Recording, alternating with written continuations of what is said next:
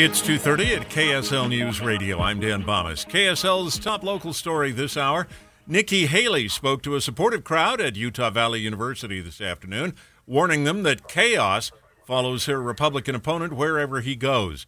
Former UN ambassador and governor of South Carolina also drew a contrast between herself and another potential Democratic candidate. We will have a female president of the United States.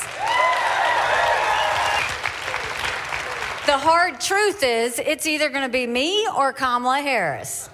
Haley is running well behind former President Trump going into the primaries and caucuses on Super Tuesday next week.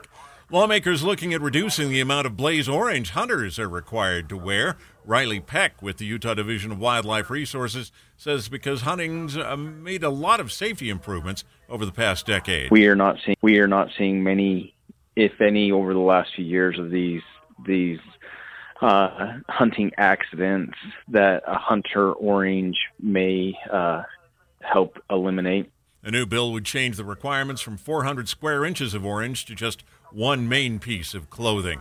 Our top national story this hour from ABC News. The House Speaker says they won't shut down the government this week. They only have a couple of days left to make sure that doesn't happen. ABC's Andy Field has the latest from Washington. He has made deals with Democrats 3 times to keep the government open since last fall. It appears the Republican House Speaker Mike Johnson will have to do that again this week. We'll make decisions this afternoon. If the Speaker needs Democratic votes again to keep the government open, it could threaten his speakership. A similar compromise cost Speaker Kevin McCarthy his job.